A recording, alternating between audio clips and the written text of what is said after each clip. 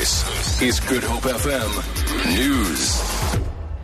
Good morning. President Jacob Zuma says despite the recent spate of xenophobic attacks, South Africa's moral high ground still remains intact. He was speaking after meeting leaders of organizations representing foreign nationals in the country in Pretoria yesterday.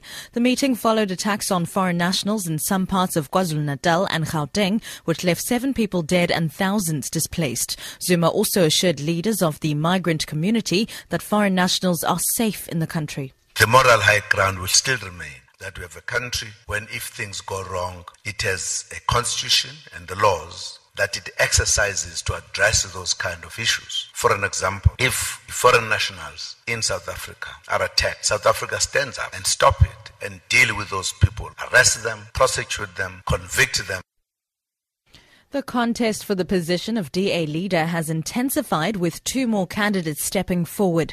The party's parliamentary leader Musi Maimane and outgoing federal chair Wilmot James have already thrown their hats in the ring for the post held by Helen Zille. Her successor will be elected in Port Elizabeth on the 9th and 10th of May, Mercedes Besent reports. 21 candidates are contesting for 6 leadership positions.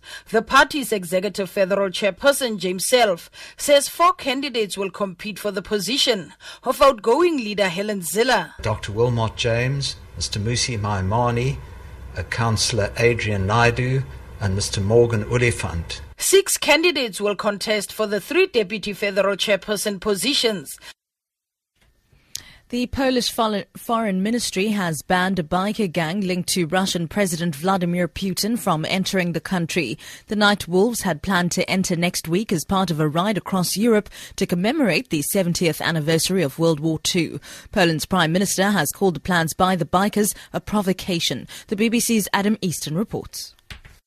Poland's Foreign Ministry said the bikers, who are sometimes portrayed as Russia's Hells Angels, had failed to provide precise information about their stay in the country, which would have allowed the authorities to ensure their safety. It also said it was informed about the rally too late.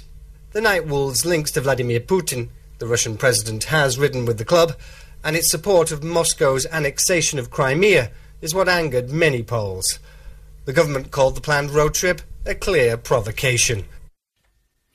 And back home, 130 elite triathletes from 80 countries are participating in the World Triathlon Championships in Cape Town this weekend. The triathlon starts with 1,500 metre swim at the V&A Waterfront's Key 6, followed by a 20-kilometre cycle race through the streets of the mother city and a 10-kilometre run in Greenpoint. Cape Town is the 4th city to host the 10-city tour.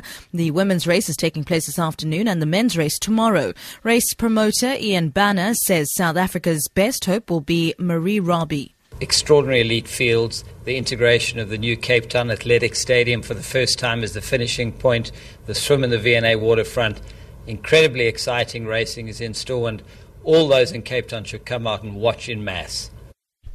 For Good Hope FM News, I'm Sibs Matiela.